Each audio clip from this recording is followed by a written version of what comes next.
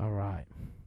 Well, today we'll be ending a sermon series, Operation Red, looking at the red letters of Jesus, those things that Jesus, we know are direct teachings to his disciples and those around. And we've looked at a lot of different things. If you remember, the Angry Birds and love your haters, fun ones like that. Obi-Wan Kenobi faith, we talked about that. All in a sense of looking at what the Lord is trying to do through his teachings with us.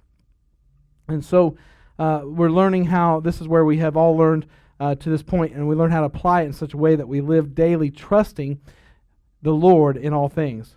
So we're going to read Matthew chapter 6, verses 19 through 34. Matthew chapter 6, verses 19 through 34.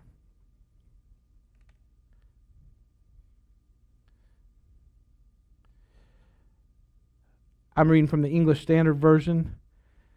Do not lay up for yourselves treasures on earth, where moth and rust destroy, and where thieves break in and steal. But lay up for yourselves treasures in heaven, where neither moth nor rust destroys, and where thieves do not break in and steal. For where your treasure is, there your heart will be also. The eye is the lamp of the body. So if your eye is healthy, your whole body will be full of light. But if your eye is bad, your whole body will be full of darkness. If the light in you is darkness, if then the light in you is darkness, how great is the darkness?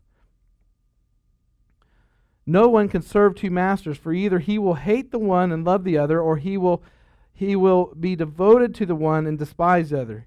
You cannot serve God and money. And then it goes on, our titles in our English Bibles, many times we'll have a title, and this one will break here in mine and say, do not be anxious. And so this is where we're really getting into the meat of what we're talking about today. Therefore I tell you, do not be anxious about your life, what you'll eat or what you'll drink, nor about your body or what you'll put on. Is not life more than food, and the body more than clothing?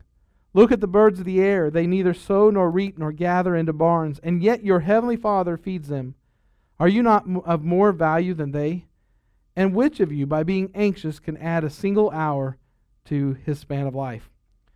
I tend to be a worrier, and that is, there are some areas of my life I feel like God has helped me to be a champion in my faith over, but this is one area where I am on the lower end. I remember when I was in the Navy, and I was trying for a diving program, and I got in there. I was really fast in the water. I had worked up to doing a 14-mile swim in a 25-meter pool in the All-American Fitness Center in Broken Arrow, Oklahoma. So I had swam for months before preparing, and I always liked to swim. But I had studied the techniques of how they expect you to swim, and I had got it down to pretty much a science at that point, and so I could kick and glide and go, and so I was fast. But you put me running, especially in the sand, because we didn't have sand in Oklahoma to practice in, right? I'd run in jeans, I'd run in boots, I'd done all the things they said, but I had no place to run in sand. And that is a whole different situation. I mean, it feels like it just is pulling the bones out of your legs at times when you go on those long mile runs. And so I was very slow in the sand. So I loved when we got in the water because it got the instructors off my back because they're yelling at the guys in the back. But I get to run and be back there saying, Brummett, you run like a woman. Pick it up. You know, no offense to the ladies, but that's the things they would say. And all kinds of other things. And you start thinking your name is a four-letter word when you're in the back of the pack because that's all you hear just about. But I tend to be a worrier. So if we're comparing those things, then when it comes to running, worrying is my counterpart in the spiritual realm. And I try not to do it. I work hard to put my faith and trust in God, but there are just times when the worry, it kind of drags me down. And I have been tested hardcore on this over the past year especially. I know this is a time of national worry for some. You know, it depends on your presidency, right? Some people are feeling all relaxed now, and some are feeling super angst, like some did under the last presidency. You know, it switches back and forth. But a lot of people still are out of work, causing a lot of worry, without insurance, or some can't afford it still, or paying much higher rates for insurance. Fuel prices continue to be a financial strain. People all around the nation are worried. They are worried about the future security of our nation that is deep in debt and vulnerable to attack from within and without. So national security is a huge thing, both our national financial security, and just our safety. And so it's carried over into the homes. It's carried over into relationships.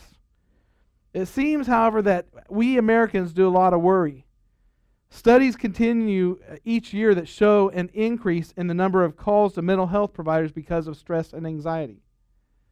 I've commented before when speaking about the military, when I would hear this thing about 22 suicides every minute and those type of things, and or every 22, I'm getting it backwards, 22 minutes of suicide from a veteran. But it's true. As I've friended more and more veterans on Facebook, I've literally been conversing with some, and then later see a post where one in particular that I know I've had some private messages back and forth, where one day he called his wife and said, "You'll have to pick up the kids from school," went a mile from their house and shot himself. And it's just bewildering the type of worry and anxiety to get to that point that someone is driven to that. What if there's no more oil? What if we run out of oil? What if my spouse leaves me? Will there be more terrorist attacks? My cholesterol's too high. How am I going to pay the mortgage this month? Have I wasted my life? What if I have to declare bankruptcy? And for worry warts, this is the soundtrack of our lives. If one thing is taken care of, we're on to the next. But given the current state of the economic and political affairs, worry has become a national anthem. I have to be careful. Sometimes I have this thought, and I'd like you just, some of you just want to put it on Facebook, right? We just want to blast out. Oh, that's a good thought. I should just share that. And then, I've learned to be careful with that, because I could put a thought out that had nothing to do with somebody else's post that I'm close to, family or friends or relatives, and then all of a sudden find out mine made them think I was, talking about them. Kind of what happens in sermons sometimes. People think I prepared just for them.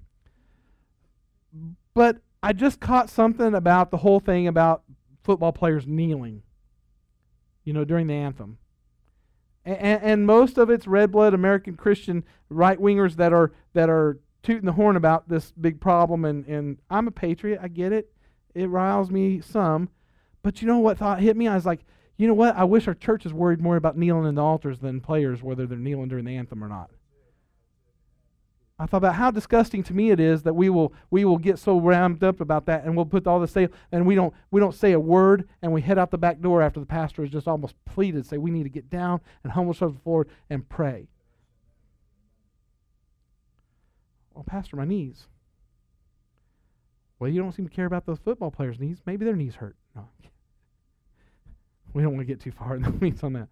But it's true. My heart is breaking that we are getting so politically charged as Christians in the church. Like we just want to ignore the verses that say we're aliens passing through. This is not our place, right? I know we live here and things matter to us that affect our nation. But listen, them standing during the anthem and being respectful there will not lead them to an altar to Christ. You're not evangelizing or doing anything by taking those topics and making them your anthem. And I know I've harped for years about this whole thing about Facebook, social media, but listen, it's damaging the testimony of the church. It's damaging your testimony. What people read from you online is out there forever. You may go back and delete the post. I guarantee you there are ways people will be able to see it sometime, somewhere. And you are literally laying out for people who you are as a believer inside and out. So these economic and mental health statistics reveal a growing plague of worry and anxiety in the U.S. And it's like if we don't have one thing to worry about or to argue about or get upset about, there'll be another. And so it's really a matter of what you choose to put your focus on.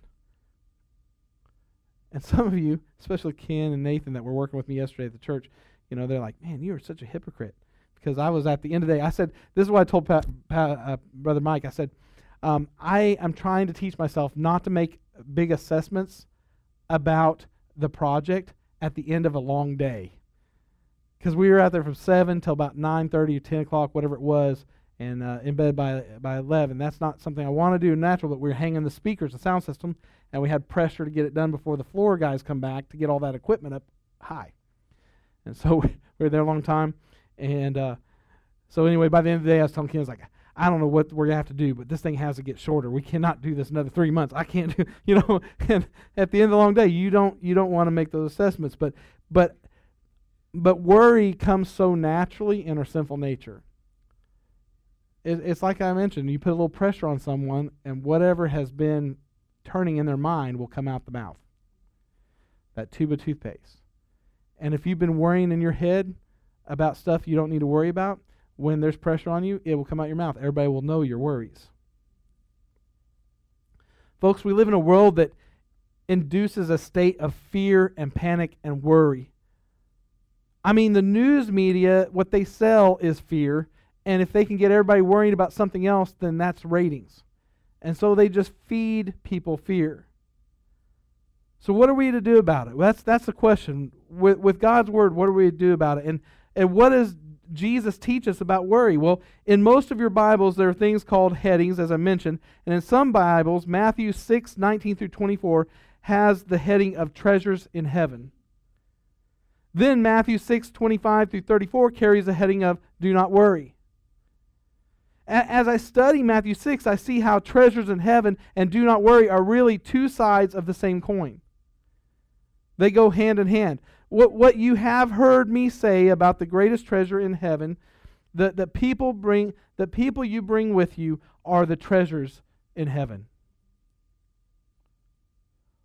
What was important to families during Hurricane Katrina, during the tornadoes in Joplin, during these recent hurricanes in Texas, any other tragedy where there's loss of life, what was important to them?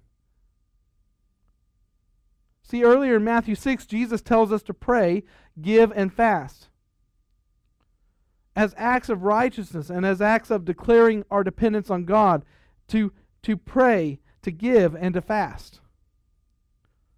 When we pray, we're telling God we trust He will hear and answer. And when we give, we're telling God we trust He will provide.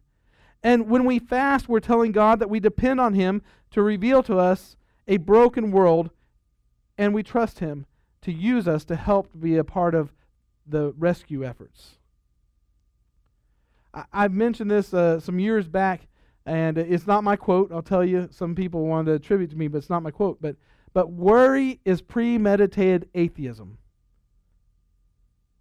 Think about that. Worry is premeditated atheism, because if God's telling you not to worry, that He provides, that He clothes you, that He feeds you, then when we worry, if we know God's Word, we are making a predetermined decision to not trust God, to not believe that He is who He says He is. And so in effect, it is premeditated atheism. That is a hint of atheism that you are allowing to creep into your life. So Jesus follows this up by telling us not to store up treasures on earth, but to store up treasures in heaven. And we think, how do you do that? Well, through sharing the gospel, winning souls, prayer, giving, and fasting.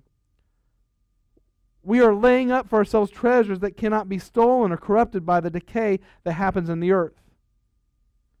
This is often what I think about when it comes to, we were talking about the fact that Jen and I, when we felt that we were going to be going on a mission field one day, we were talking about it one day and said, the thing that bothers me is we're so excited about to go to this other culture and this new place and these people, and that we're going to go there to win souls. But I said, if we're not doing it here in our own backyard, what makes us think that when it's in a more difficult culture, there's a language barrier, and there's all these other things we have to get over, that we're going to do it there successfully if we don't do it here? And I found that to be true of so many things. It's like we could organize a missions trip to go to some South American country and to build a church there, and we all feel great about our efforts. We'd be there a week, we'd blow in, or 2 weeks, we'd blow in, we'd do our thing, and we'd leave, and the missionary would be there to make the rest happen. And we feel good about it. Because really, the responsibility of the people didn't really rest on us. We just were swinging a hammer and putting in some nails, right? But we did our part, and that's good. And I've done missions trips, and they're good. But really, it's the mindset that I think we need to think about is when we talk about storing up treasures in heaven, and the investment that God has put around us, the investment opportunities in people is if you blow in and out of people's lives, and you blow in and out of ministries, but you never fully invest and fully put yourselves into that, then truly you don't really know what's happening with your investment. I think about these investment brokers. Everybody's familiar with Warren Buffett. Thank you. I started to say Jimmy Buffett, and that's a whole different person there. I don't think he worries much, but it's probably alcohol-induced, so I don't know. But Warren Buffett, you know that when we have these big crises in the financial market and people start panicking and selling their life savings to try to keep from losing it all, guess what Warren Buffett does? He buys in. He goes all in, and he rides it back up. The people that really win in investments are the people who look at the times when everybody else thinks it's terrible and jumps in and gives everything they've got and then rides the blessing back up. Because fear and worry are investment killers. Fear and worry are an investor's enemy. If they let fear or worry drive their investment choices, they'll be like many of the small timers. They'll be buying when things are high and selling when they're low, losing their shirt every time. Jennifer, I could tell you about that. We did Dave Ramsey. We saved up $18,000. We had $9,000 apiece, and we thought we have arrived. We had a lot of debt still. We hadn't done his plan correctly. We were kind of starting the savings over here, even though we had a lot of debt. I was smarter than Dave Ramsey, even though he's taught millions of people. Right? I'm gonna do it my own way. And so 2008, I think it was. We decided we're gonna go ahead and invest anyway, even though we haven't paid off our debt. You know, we don't have a real emergency fund, but we're going to invest this anyway because we saw that little chart how Ed and Tom, whatever their names are, that they started saving, and the quicker you get into it, the better. And within months, I think it was February 2008 when the crash happened, and our $18,000 went down to like $3,000. And it took, 8 years or so for it to go back up to what we had originally put in. Because we let that was a little bit of greed, but we let worry also about the fact that we're starting too late. You know, I'm too old, Jen, we need to be doing this now. We're not 19 and 18 like the example. We got to do this now instead of following the wisdom that had been given to me. Do you know at one time in history, the United States Treasury would ship millions of dollar bills, 5s, 10s, 20s, to the African country of Liberia? They'd ship them there. You know why? Liberia had been founded as a refugee for freed American slaves, and they used the U.S. dollar as their currency.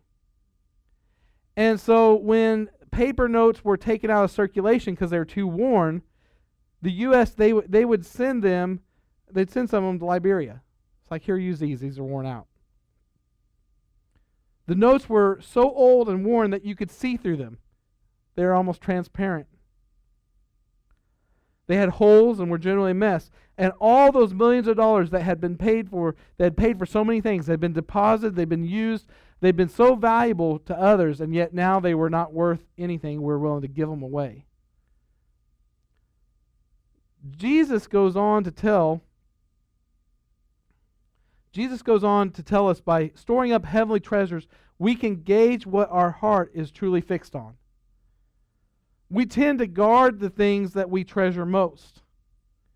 This is something that if I could step out of my pastoral role and go, have some other guy that's pastor so I could talk just straight to you and you not feel like pastor's coming down on you. But the truth is from a pastor standpoint, and I watched this under Pastor Roger as his armor bearer. How I wasn't as good as Nathan, but kind of how Nathan supports me, I was trying to do that for Pastor Roger. And, he said to me one time, I came to him because somebody had brought to my attention that they were frustrated with his leadership and wanted to see us do more things. We're not doing enough. They didn't know that what was going on in his head, that he was there to prepare me, but they expect us to be doing programs and doing more outreaches and all that. And so they had to come and confide us. And to that point, I had really kind of pushed back. Said, you need to go talk to him directly. But that time we went out to a bike event. He had a motorcycle. And I remember us sitting on the curb. And his wife had even asked me, said, now, does this just go hang out or you got to talk to him about something? And I would just tell you, I didn't have integrity. I was afraid to tell her that I needed to talk to him about something. I said, well, we're just hang out. We went and we sat down. I said, Pastor Roger, I got to tell you. I said, people are coming to me. It's really just one person.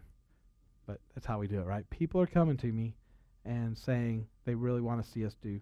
And what I think is, in my heart, I really kind of wondered myself, why aren't we doing more stuff? People are coming to me and telling me this. And they're worried that, we're just not going to be able to minister to our community if we keep going the way we're going. And he had this thing where if he got frustrated, he rubbed his head. He shaved his head. He rubbed his head. I won't do it because I don't want to mess up my hair. But he rubbed his head, and he just put his hands in his hand and said, CJ, I just don't know who's on my team. And I said, and I've mentioned this before. I said, I didn't tell him, but that stabbed me in the heart. I said, I'm on your team. But I realized afterwards, no, I wasn't. Because the way I approached that, the way I handled that, listening to what I was listening and not telling him, again, go to him personally, I had joined forces with the opposing side, and he didn't know who was on his team. He said, I'd like to do more, but I don't know. And what I've learned as a pastor, we often will show what truly we feel about the ministry God has put us in by how much we invest in that ministry. And I'm talking about finances. I'm talking about ourselves. Are we a passerby? Are we on the fringes? Or are we in the trenches with the rest of the folks? And I'm just talking to you straight about it. I've talked to a couple people that have recently, they aren't planning to come here, but they moved from one church where I know that pastor to another church. And my thought was, because I knew the skill sets of this person and how good they were and where that church was at, I was like, oh my goodness, that had to really hurt that pastor. Because he needed them. I could use them. Their skill sets and their talents. And I thought how hard that must be for the pastor. But in the Bible Belt, one of the struggles for churches here is because of the ebb and flow of people in and out of the churches, it's really hard to get solid forward movement with a plan to go because you don't really know sometimes who's going to be there and who's not. It's just true. You think about it in your job situation. Think about it if you go in, and we already know people call in, but what if the majority of your people were calling in and you had just a couple? How much would you get accomplished? And what we've got to realize in the kingdom that we worry about our finances, we worry about our housing, we worry about all these things, and all the time the enemy is using that because we know how God feels about worry, but he's using that to cripple the church body. He's using that to keep us at a point where we're so afraid of turning loose of not just our stuff, but our time, our valuable time and other things to truly invest, that literally God's trying to reach that same community, and you'll have people say, well, I'm going to go over here because they got a great program to reach their community. Well, it takes people. None of those big churches started with, hey, we have 1,000 people just standing over here waiting to join and be part of our ministries. It was through the commitments and getting in the trenches and working together that God used the people to get to that point. We're unable to serve two masters. We cannot treasure the things of this earth and still be completely given to Christ. We cannot be consumed by the stuff of our life by Christ at the same time. We're going to choose one or another. And I try to look at houses and cars and money as tools. Tools are something I need in order to accomplish a task. For me, a house is a thing that God gives me so that I can use it to minister to others. A car allows me the opportunity to more effectively do the work of the Lord. And don't get me wrong, there's nothing wrong with having things as long as things do not have you. And listen, we've used our cars for ministry and they still would break down. I told you a story about when we first started pastoring, my Jeep wouldn't start on a Sunday morning, where that was our only vehicle to get here. And I'm like, I have to be there, Lord. And we lived in Bella Vista. I'm like, seriously? And I just prayed, slapped my hand on that dash, and turned the key, and boom, it went.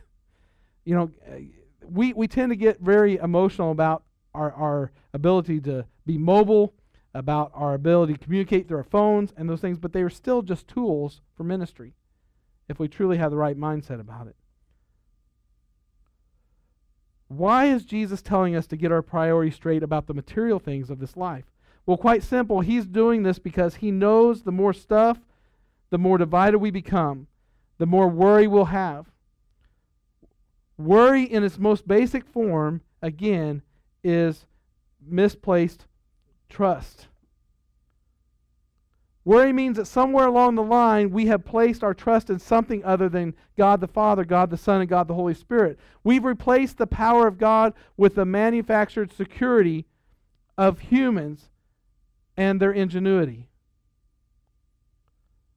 I've watched, one of the topics I could go on this when we talk about this is when it comes to your health. And this is very, very tough because we're not Scientologists here. So I believe God's given doctors the smarts to help us, as well as His healing power and medicines. But it's a very slippery slope Christians get on sometimes when they start talking about this and start saying, well, listen, prayer. I saw a thing about someone and suicide recently. And listen, this is not a time for prayer. This is a time for medication. I thought, whoa, you cannot go that way either. You cannot become so worried about health and about the sustaining power of God to take the power out of His hands in your mind. You're not truly doing that. And say, God cannot do this here. It has to be man. We also would not tell someone to not go to the doctor while we're praying for them. Say, well, just wait till they get the answer of prayer. Don't go to the doctor until then. When we pray, when we give, when we fast, we are declaring our dependence on our triune God. These tools, through acts of righteousness, work to root out the false idols in our lives. They root out those areas where we are not trusting in God's provision, those places where we tend to worry. And listen, even a church building can become the wrong tool or the wrong device. We could put so much focus on this building and not the ministry that's supposed to take place in it that it would become an idol. And then we're just working to pay for more building. But we look at what Jesus tells us not to worry about clothes, about food, about life, about what we drink or eat. Jesus says, don't worry, saying that what we shall eat or what we shall drink or what we shall wear.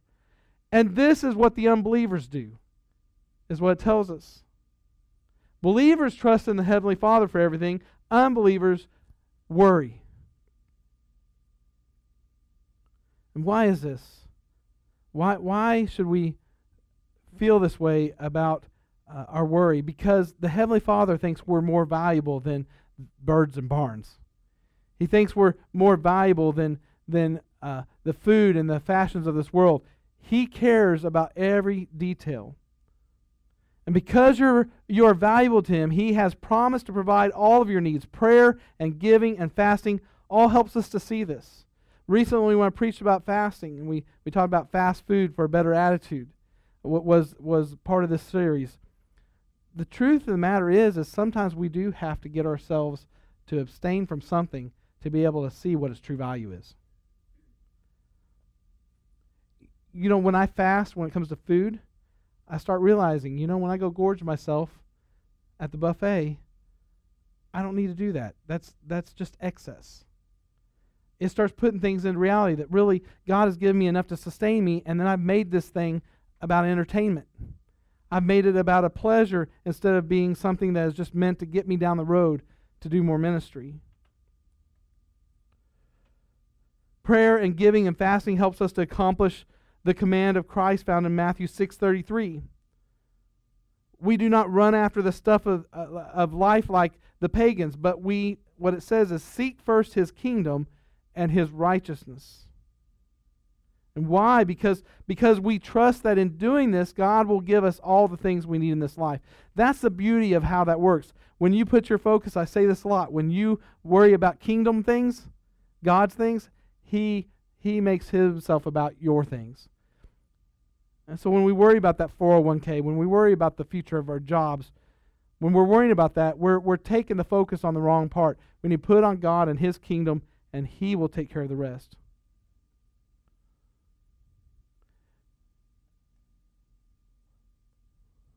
So I got to ask you, what are you worried about today? I'm going to just put myself, maybe I'm the only one in here, so y'all just have to pray for me. But I worry about how long our project will go. I shouldn't, but that's where some of my worry's been. I worry about my ability to physically finish. I worry about how my family will fare this and my kids and in the future because of my past experience. I worry about each and every one of you if we're truly going to come to another place with God where we are totally just saturated in His presence and worshiping with reckless abandon and just believing for something supernatural in our services, or are we going to just go with what's safe?